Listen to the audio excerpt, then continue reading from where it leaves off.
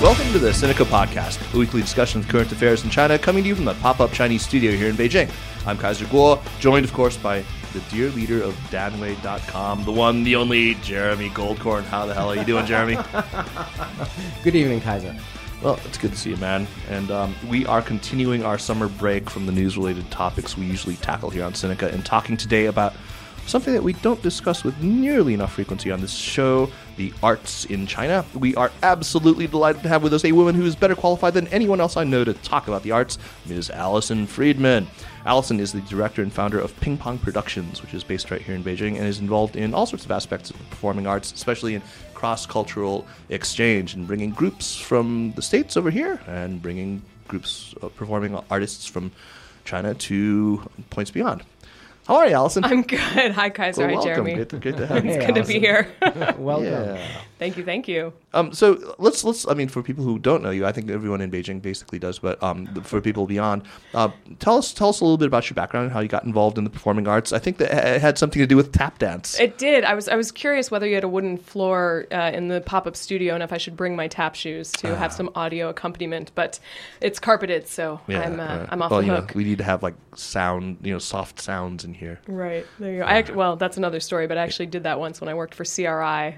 I brought my tap shoes into the studio and tap danced for Beijing listening audiences. Oh, that's awesome. But yeah, my background in China. I've been here 12 years now, and tap dance was my entry-level drug to the world of dance. Oh, and wow. Back in the day, I thought never the twain shall meet. I mean, how in those days do you combine an interest in dance and theater and playing piano like every nice young Jewish girl should do with an interest in studying Chinese? Which is something also every nice young Jewish girl should It's be. true. Indeed. The lost tribe. Actually, you started Chinese in high school, right? I did. You've had Bill Bishop on the show many a time, and we were actually xiaoyou. We went to the same high school in D.C., although I like to point out he's much older than I am. Yeah. And, Bill is ancient. It's true. Ancient, Yeah. Hey. Bill still is my Didi. He's Shuho. I think he's a monkey. Really? On a horse. What Shuho? So you're You people are revealing too much, as always. You Americans, you're oversharing. Yeah. We're artists here. We're touchy-feely. Come on. Okay. That's right. I'm being an artist. I'm including letting you my in hair this, down Kaiser. Exactly. Come on. Exactly. Punk, death metal is as artsy as it gets. Exactly. So dialing it back. Yeah, dialing back and coming back to. No, how I you did. got- I studied Chinese in high school. It seemed like a lark when you're 14, and that's an option. This is back in the day. I'm not that much younger than Bill Bishop, so this is back in the day 12 before years the rest of the world figured out they should study Chinese. And I stuck with it in college, still not knowing what I was going to do. I sort of felt my whole life was this battle between and versus or. Either you do Chinese or you do the arts, or you do academics or you do artsy-fartsy stuff. And I was always a champion for the and over the or. I'm all about the and. No, Jeremy, you agree? You married an and. Oh, you actually got married an or. I used to be all about the esque, I would say. But, a little esque. But so I still, I was the typical lost soul. I went, and when I was thinking I'd go the journalism route, I thought that combined a lot of aspects. If you're on television, that's a little bit like performance, right? So I came and actually interned. It was Jimmy Florcruise's first week on the job at CNN, and interned. I got there 2 days before he arrived. And during that internship, I met a group called the Living Dance Studio, and they invited me to participate in a show they were doing with 30 Sichuan migrant workers. It was called Dance with Farm Workers, not to be confused with Dances with Wolves.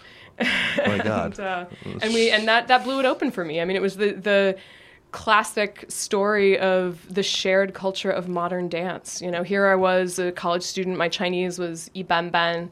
We had a hard, awkward, I was still the fat foreigner at that point. And the minute we started rehearsing, it was like I'd found family in China. So that blew it open for me that I could combine this performance background that I had with these years of painful study of Chinese. How long ago did you start ping pong? Ping pong is almost 5 years old. Oh, okay, great. So it's still kind of the teenage years of a startup, I think you could call it. Yeah, but I mean, you guys have done quite a number of you've brought over a number of pretty prominent performers, and plays like the Pentagon Papers. What are some of the Pentagon Papers, which what one wouldn't think would be a very easy type of play to bring to China. Especially When at I a saw very that, I thought, sensitive "Oh, time. you're going to be in trouble with this one," and you pulled that off. Can you tell us a little bit about that? Sure. Well, Ping Pong, the reason I started Ping Pong Productions, and it goes back to that performance with the migrant workers and the Living Dance Studio in when I was still in college, this idea that, and again, it risks sounding cliched and cheesy, but this role of the arts as an ability to be a bridge between countries and cultures is very real. And even though I came back to China after college on a Fulbright fellowship to research contemporary performance, and one project led to another. And even though I liked working in the arts, what I really liked about it was how they could bring greater nuance to images of countries and cultures. During that time in the early 2000s, everyone was paying attention to China. They'd just gotten the Olympic bid, but there was still that lack of understanding. So what the arts could do is bring them together, and Ping Pong's mission is cultural diplomacy. So this Pentagon Papers play is a great example of that. It's a docudrama written by Jeff Cowan. He's at USC, head of the Annenberg School, and the docudrama tells the story of when the U.S. government set an injunction against the Washington Post, or the New York Times and then the Washington Post, to not publish these documents. Who plays Daniel Ellsberg in it? We did this show. We actually toured it in 2011, and Josh Stamberg played. Ellsberg was played by Henry Clark, an actor in Hollywood. Who I understand. Well, anyway, we're not going to overshare on. Anyway. Well, one of the things that we really want to talk to you about, and something that you know quite a bit about, is the actual arts system here, the performing arts in China. I mean, the education system, the state companies like the Guotuan and so forth, how they're funded. And I know it's something that a lot of people don't have exposure to. I myself, having lived here for an awfully long time, I still don't have all that much exposure to it. I mean, I've certainly known a lot of people who are involved in these state-run song and dance troops and so forth, but give us a little bit of a sketch about how it's done here, or how it was done and how it's changed. Sure. Yeah. Everything's en medias res. The performing arts groups in China, it's the same situation actually as other sectors. Everything was a state-owned enterprise once upon a time. The song and dance troops, the Guotuan, all of these massive theaters, they were all run, operated, supported by the government. Right. And the big shift came probably around 2005 with the 11th five-year plan, which set into motion the move from state-run, state-owned to more market-oriented systems for the arts groups. Just like they were shutting down factories, they were converting them, not necessarily shutting some down and trying to convert others. They were doing that with all of the arts organizations as well. So they basically said, you're a state-run song and dance troupe. Now you have to rely on market forces. Get thee to the marketplace. Yeah. And the one difficulty with that is there wasn't much of a marketplace for them to get thee to. Ticket buyers, everyone expected, Pengyo Song Song Piao Ba. Give me a ticket, buddy. Give me free tickets. We all know about that, right? Yeah, that's something my wife, who's a musician, complains about constantly in China, that if you are in the United States and you have a new CD or show, your friends will say, oh, where can I buy the CD, or where can I buy a ticket to the show? And in China, the first reaction is generally, oh, can you give me a CD, or can you give me tickets? Right. Exactly. It does seem to be a sort of systemic and cultural problem. Well, I remember when my old band was arrested on trumped-up drug-related charges. As all good metal bands should be. No, this is my old band, right. Your old band. My old band. And basically, the stipulation for our release with a little slap on the wrist was, you need to get us tickets to every pop concert, here for the next 3 years or something. It was just crazy. Kenny G, were you trying to hook him up with Kenny G, and then you'd be good to go? Well, we that's where we brought Jeremy in, because Jeremy was just like Kenny G. We just gave him an alto sax and when you had longer hair. Yeah. Soprano sax. Dead ringer. Dead ringer. You've been mistaken for Kenny G in airports. Yeah, it's true. I'm Did you sign autographs?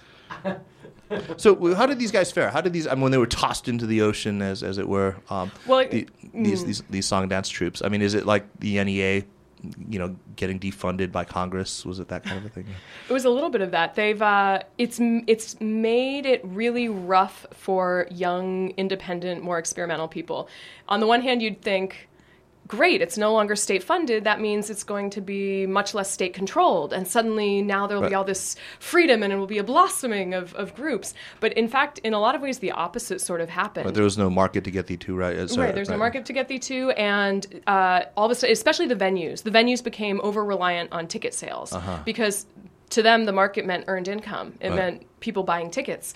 And to buy tickets, they needed headliners. They needed Kenny G. They needed other, big names and popular fare. Popular fare, exactly. Or they needed things that brought mianzi, that brought face. So if a large, well-known orchestra was coming, that's not cheap, but it's distinguished, and then that could help them get more funding from the government. Because the government money didn't disappear. It was just getting reportioned and coming from different avenues.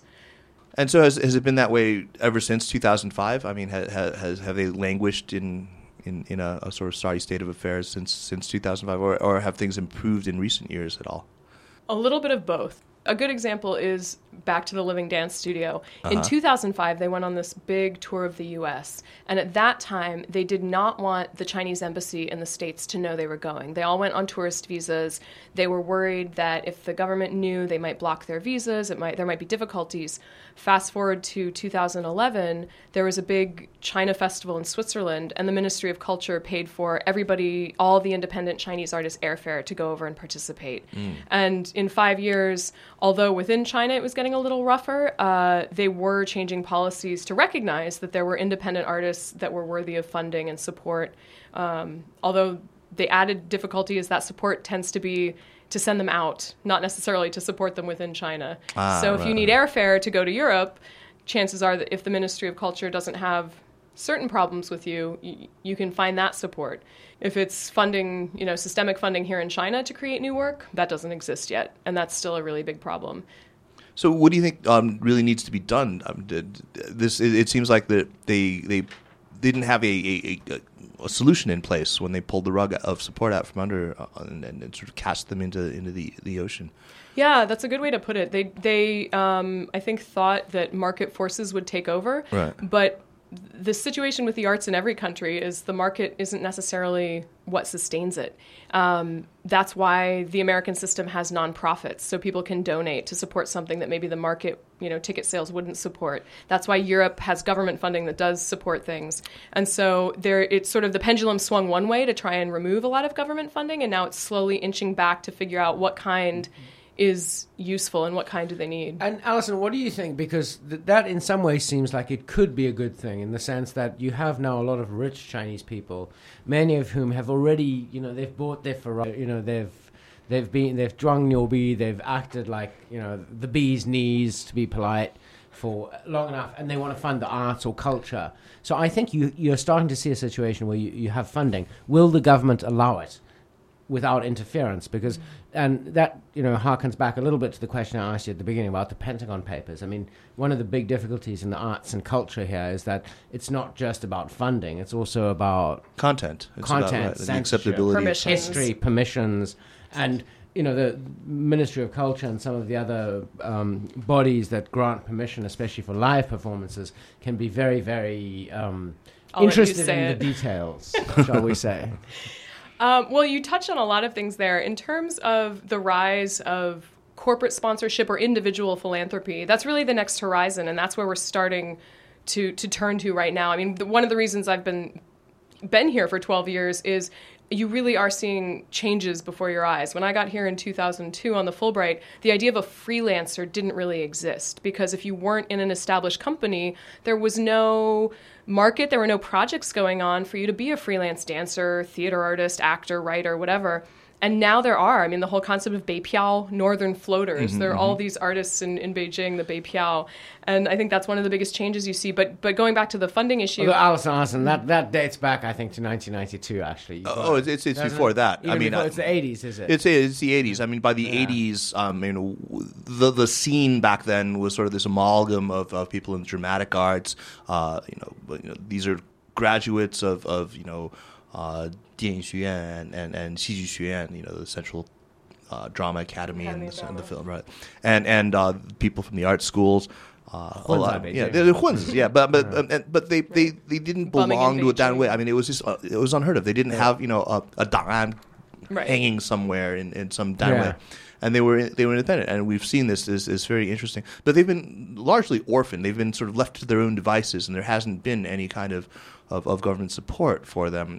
The ones who've gotten lucky, have found art collectors or patrons or record labels or what have you. But who are you talking about? I mean, you guys are talking about music and visual arts. Right. We're not just theater talking and about, dance so much. No, even theater and dance. I mean, theater, not so much. Yeah. Not dance. I'm admittedly completely unfamiliar with, but there was really one figure who kind of loomed large, starting in the mid '90s, I guess, over the whole modern dance world. Kind of the way that Cui Jian kind of loomed large over the whole world of rock music, which I'm more familiar with. But Jin Xing. Right. But she was part of a company. She was part of a company She too. was part of a company. That's All true. of those people were part of companies. That's true. Jinxing, Beijing Modern Dance Company, was registered on the Beijing Gou Tuan, and so they were 注册, they were registered. And same with even Wu Wenguang was different, but his wife Wen Hui, who was the Wen Hui, co-founder of the Living Dance Studio, Wen Hui was a choreographer with the Dongfang Gou Tuan, the Oriental Song and Dance Troupe, and so that allowed them to then do all this stuff on the side. So directors like Lin Zhaohua, Meng Jinghui, they were all luminaries in these big government troupes, and then found ways to walk that line to do everything on the side. Okay. So So I they weren't thought the guys freelancers. They were not the Bei Piao. I mean, Wen Guang did his documentary "Bumming in Beijing" in the the late '80s, early Right, '90s. That was early when that, 90s, right. and that was about who you guys are talking about. But Wen Guang, But actual dance people basically weren't being freelancers back then. You either had a danwei or you had shit. right, exactly. And in many ways, the It's the Danwei way it allowed you to still do should stuff be. on the Anyway, side. yeah. that way allowed you to bomb on the side. Yeah, That's very interesting. I mean, which is a great. I mean, it's amazing. The necessity is the mother of invention. So you find ways to. I mean, Wen Hui, whose work, a lot of her early work I really respected, did one of the most ridiculous things that I least respect, where she did the Chinese imitation of river dance for the Dongfang Gouwutan, where they literally had the soundtrack of the river dance show complete with the Irish step dancing sounds in it, and they were just miming the tap dancing on good stage. Lord. Oh, it was painful. I Oh, saw that it at must have Poly been- Theater oh, in 2004. It was killer. But Everybody makes mistakes. exactly. Well, you got to do what you do to survive. Sometimes you got to do what you do to survive. Exactly. Exactly. But you Especially, were, go ahead. especially in Beijing. So what are your hopes You for were the? asking about corporate sponsorship. Yeah. So this group Tao Dance Theater was invited to Lincoln Center Festival last year, and Bank of China sponsored it. Now, they didn't give the money to Tao Dance, they gave the money to Lincoln Center, but that allowed Lincoln Center to bring this independent dance company over, and Bank of China's, logo was on everything. Tell us about Tao Dance. I mean, we talked about the extraordinary figure at the center of that last time that we were chatting over beers. Tell us about. Sure. Well, where to start? I guess going back to this change that we're seeing now with more independent people finding ways to survive. Wen Hui did it in the 90s and early 2000s by having a danwei and being able to fund stuff on the side through that, as well as with support from European foundations and things. But Tao Ye, who's the founder of Tao Dance, is the next generation. He's in his mid-20s. He's very young. He started the company 5 years ago when he was only like 22, and he went through the system. He was in an army song and dance troupe for a couple of years. Then he was in Jin Xing's company in Shanghai. Then he was in the Beijing Modern Dance. And then he said, screw this. I have my own vision. I have my own direction. I'm leaving and I'm doing it myself, which meant he and one other dancer just left and started creating work. And there was no system. There was no income. They just lived frugally and traveled 3 hours a day to some region of Hebei to find a cheap 5 Kuai a day rehearsal studio. Wow. And started creating work. And one of the nice things I think about China is,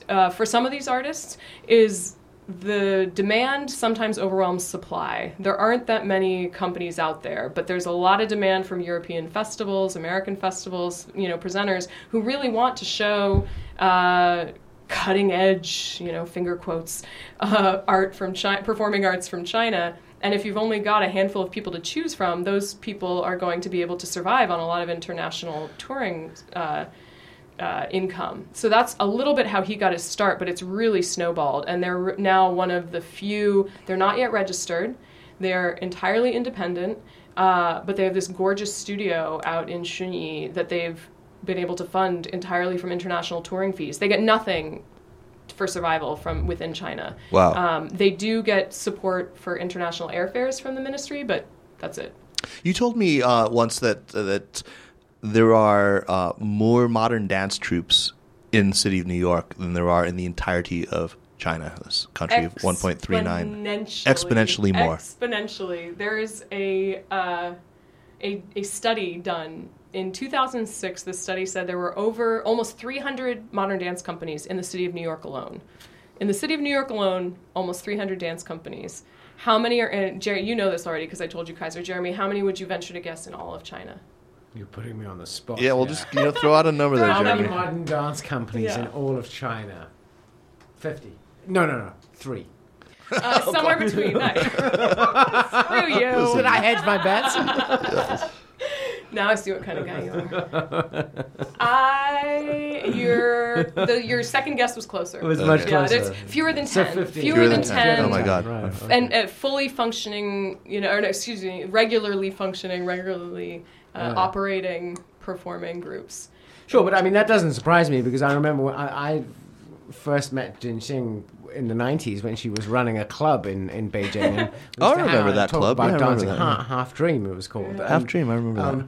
I mean, the feeling I had at the time was that, just the idea of modern dance was itself a breakthrough in China. It was one of those moments like the Stars art exhibition, outside the National Gallery in the late 70s. There was not the idea of modern dance really much before the 1990s. Yeah. So, I mean, it's not surprising that there's so few troops. I mean, but if you had to say how many dance troops are there in China, that's another number. There's more people than live in Manhattan, right? Probably, exactly.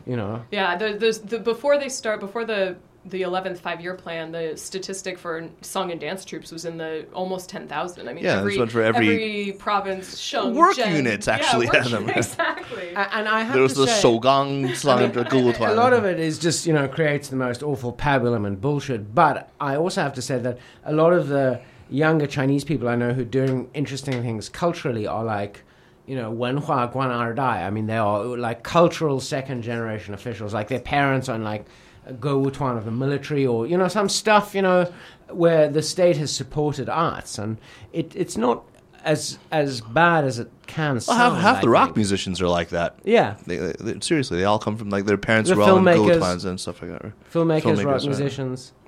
Are you seeing much by the way of successful fusions between sort of traditional modern performing arts and traditional and modern performing arts, or are we ending up with stuff like the 12 Girls Band? Every time we hear. Yeah, there's a lot of hip hop with shui xiu or something. Shui xiu of long silk sleeves that were. I think there's another. I don't know. People, and I get this a lot because one of the things Ping Pong does is bring Chinese groups out, and you get just the most excruciating, simplified. Contemporary Chinese art must have influences from Taiji Chuan. And it must have influences from Peking opera and calligraphy. Yeah, exactly. Guanxi. It's magnetic poetry. Put all these words in a hat and shake them up. And it's not that way. I mean, that's one of the reasons Tao Dance Theater is so spectacular, is it's just this individual's vision. It's one guy's idea. It's so clear what his focus is, and he's not drawing on ancient fill-in-the-blank for Mad Lib's Chinese. He's got one thing that he wants to do, and he's doing it to the end, and he's not kind of saying, well, this Coke can represents modernity, and this fan represents tradition, and here's my dance. I've seen that one.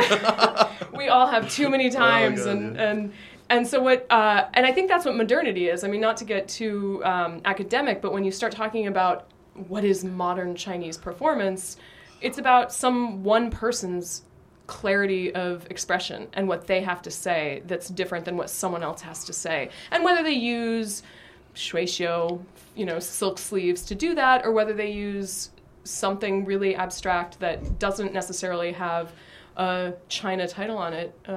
Jeremy, you know about my favorite coinage of my own mixed struggle art. Yes, right? I know. That's exactly what I'm talking. I mean, that's exactly what you're talking mixed about. Struggle many times. Right, yeah. that's right. I It's know that execrable. The cheesy cultural adoption revolution. of Chinese themes, whether they be traditional or revolutionary. Yeah, it's revolutionary usually, and then pop culture or pop art kind of fusion. What's that guy's name? Yes, Yeah, the yeah, poor yeah. guy. Yeah, the poor guy. Which impresses people unfamiliar with China, but gets very stale very Yeah, quickly. exactly, Yes, I hear yeah. you. So what are the difficulties that overseas companies and performers that they face when they come to China tour? I imagine that you must have a huge storehouse of humorous episodes that you could recount for our readers about, foreign troops that come here. The foreign troops that come to China to perform, my God, where to start? My favorite is when one troop showed up, and China's building these gorgeous venues with world-renowned architects, and they're funding the buildings, but they're not funding the people to run them. And so we've shown up and had spectacular equipment still in the plastic, and no one in the building knows how to use it. The Mark Morris dance group from New York was coming, and months in advance I'd been chasing them to get all the tech stuff ready, and the venue had said, yeah, we've got it, no problem. They're about to come, getting on the plane, and they get the information that, all those lights you needed, we don't have those. And so they're these are boring stories. Hold on, let me think of a better one. You know what? Don't self-correct. That I think actually says everything about the performing arts in China in a way right now. Is that you do have these problems. It's not just the performing arts; it's also broadcast TV and to an extent all other kinds of media. But the performing arts, I think, is where it really hits. Is you have the infrastructure and nothing in it. Yeah. That's the problem. So I don't think you should try and force us to edit out that comment. I think you actually had.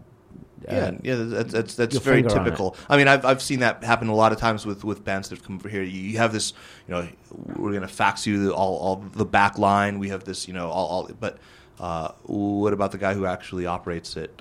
It's always the case. I mean, China has the hardware and often not the software. Not the software, right, exactly. Right. Well, and also they're trying to play both sides. They're trying to say they're the next leaders in the cultural realm, and yet, but we're still a poor developing country, so you should fund everything. So these big orchestras that are coming over are all funded by European governments, and the venues like the National Center for the Performing Arts still don't pay reasonable performance fees for the artists that come in. Yeah, so they still want everyone else to maidan. They want the foreigners to pick up the bill.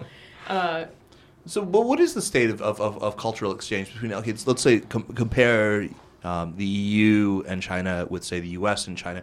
Once in a while, we're treated to great things like what the Asia Society did for the last couple of years. Bringing leading American artists from a whole bunch of disparate fields to China and having sort of meaningful exchanges with leading figures in the cultural world here in the mainland. What's the U.S. doing? Yeah, what are we doing? Well, the U.S., Jeremy, you like to whine and complain about China a lot. I like to whine and complain about the U.S. a lot because we don't have a Ministry of Culture that funds the arts or soft power. And frankly, until 2009, I didn't even darken the doorstep of the U.S. Embassy because they weren't doing anything. Right. And it's really since 2009 was a turning point, and they've started doing more projects, they've started funding more things. But again, because China doesn't want to fund foreign companies coming over, they want the foreign government to pick up the tab, and because the U.S. doesn't do that, they bring in way more European groups. The Dutch, granted their funding was just eviscerated recently, but cultural funding in the Netherlands, they had 3 pavilions at the Shanghai Expo, one of which was only for performing arts. Wow. The U.S. barely made it to have one. Yeah. So we all know that horrible story. So the Dutch, the European groups, the French embassy has done this annual Croisement, cultural spring festival that's now not only in Beijing but in cities all over China. The U.S. is much more reliant on a different system, and actually part of our role is getting China to understand that, because a lot of times the Chinese venues and the Chinese partners want to know, why isn't there more from the U.S. or why won't the U.S. do more? What are you doing? Right, exactly. And there is no Ministry of Culture. The funding system's different. It's corporate sponsorship. It's the NEA doesn't fund as much internationally anymore. It's all funding things within the U.S. So that's a little bit where we come in terms of fulfilling the role that, say, the UK as the British Council, Germany as the Goethe Institute, and Ping Pong Productions is trying to step it up for the American side, because it's really lacking.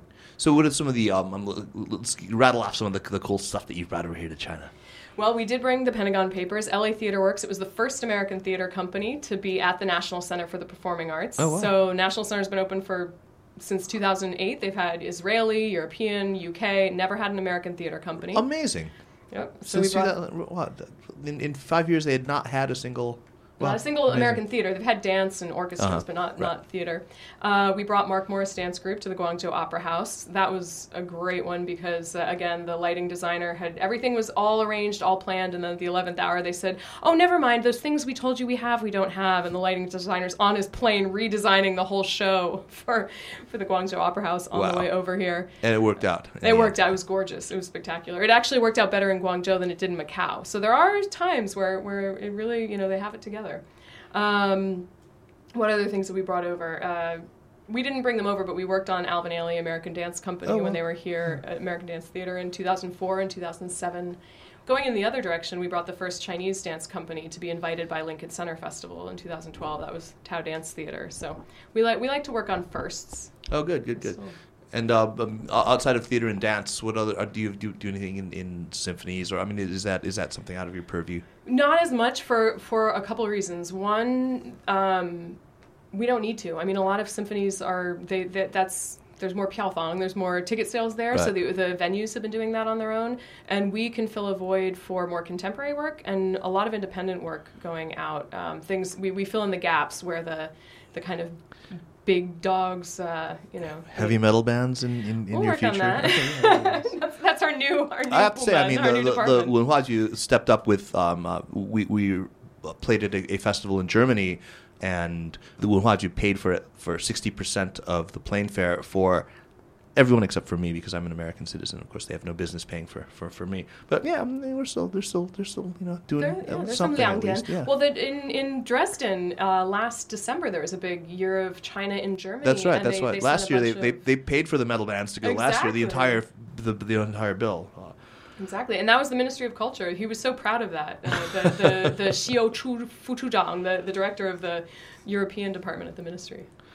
Alison, what are some good resources for people who want to keep current or contribute or just find out what's on? What's it's the information sharing, as we all know, is a little bit spotty here. So there aren't kind of the centralized places to find out what's on. The venues aren't very good at their own PR and marketing. Yeah, what's up with that? And but I have to say, I think even though there's a lot more than there ever used to be going on in Beijing or cities like Shanghai, there's not so much that you can't just find it on the usual English language magazines. Sure, that's Beijing and the Beijinger and the City Weekend. Exactly, they're pretty good at knowing what's Time Out, going on. Of course. Yeah. But the venues, if you speak Chinese, it's a lot easier. If you speak Chinese, there are plenty of resources. People still do douban, even though that's a little bit guoshile, a little bit out. People still do that for different events. Sad. I really like douban. Okay, great. This is very edifying. I hope for certainly for me. Let's move on, Jeremy. Let's go on to recommendations. Let's end with you today because I think you have a special recommendation.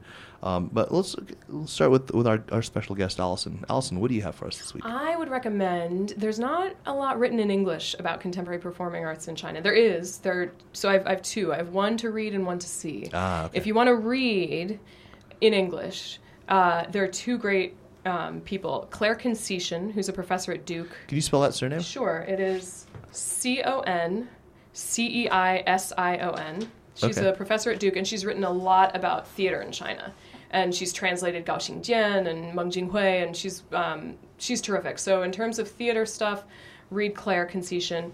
If dance and looking at sort of the whole extravaganzas, the virtuosity, the song and dance shows that you see, and how and why that is, and kind of understanding the background rather than just writing it off as schlock, but seeing what the cultural context is. Another professor at University of Michigan, Emily Wilcox, is a great scholar, academe, and dancer herself. So she's another good one to look out for her publications. So Claire Conceision and Emily Wilcox. Yes, okay. But separate from that, because we're talking about performing arts here, and you can't get that from the page. So get your butt into a theater, and everyone has to see The Red Detachment of Women. Oh, yeah. Girls in tights with guns. What's not to like? In Hainan, no less. In Hainan, I know. And, well, the National Ballet still does it. They do it every Samba Funujia, every March 8th Women's Day. It's a great one. I mean, of the 8 revolutionary operas, that's got to be up there. It's as spectacular. one of my favorites. And frankly, it's innovative. I mean, don't go in Girls watching in it tights looking... with guns. Hey, what man. more can you say? Say no more. No, it's I fabulous. have a comic book version of The Red Detachment of Women in English, no less. It's pretty awesome. I have the same book. I know what you mean. It's You very, do. You know yeah. that. You know that one. It's amazing. I mean, it was like published in the 70s. It's really, really cool. It's one of the things that my dad brought back from like his first trip to China. It's a good piece of commie propaganda for the kids.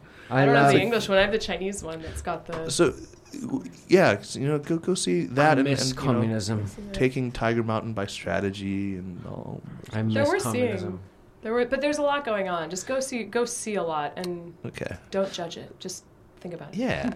I'm gonna go with a non-China related recommendation this week. And actually, it's tangentially related to China. I've been playing with this idea that our paucity of knowledge about the Islamic world prior to September 11th left us just intellectually incapable of dealing with the world that tragic event created. I feel like that same kind of paucity is applicable today in China, although I certainly don't see any kind of September 11th like event in the near future. But and in thinking about Islam myself, I've been reading the works of a writer named an Iranian American named Reza Aslan, who wrote a great book called How to Win a Cosmic War, in which he really sort of deals with the mind of fundamentalism. And a second really good book that it's more recent, which I just finished. It's called No God But God, and it's a popular history of Islam written by somebody who is very upfront about his own faith in Islam. Fascinating, very well written and clear, extraordinarily clear. The story of Islam from a believer, and very good book. So Reza Aslan. Jeremy, why don't you take us out with your recommendation?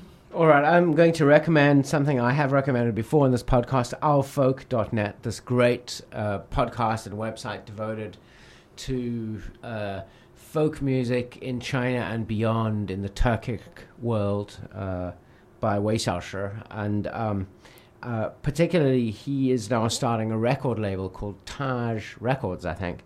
And they are putting out some very interesting music, including a collaboration between Wu Fei, who I happen to be married to, and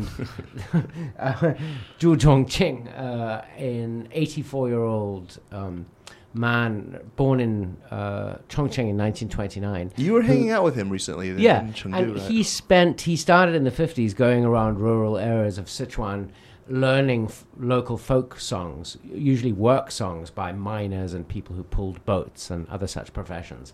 And he learnt these songs and then recorded them in his own brain, essentially. Before Wikipedia, there was Zhu Lao's brain. So I'm not sure when this stuff is going to actually see light of day on the internet or in records, but when it does, I'll put links up, and it's very good.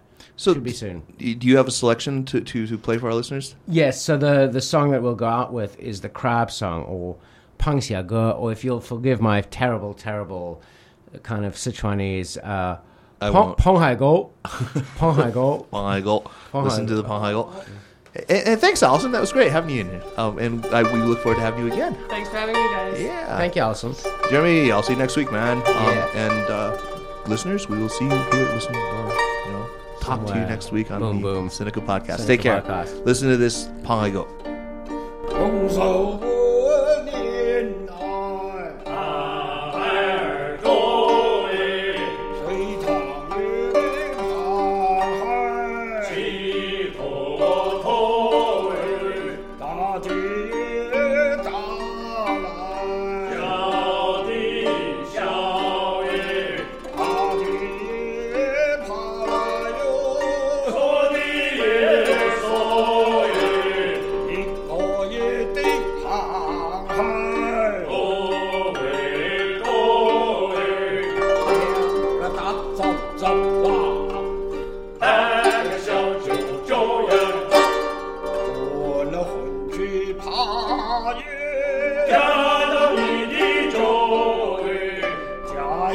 家的紧呐，痛呀嘛痛得很呐，家呀嘛家的松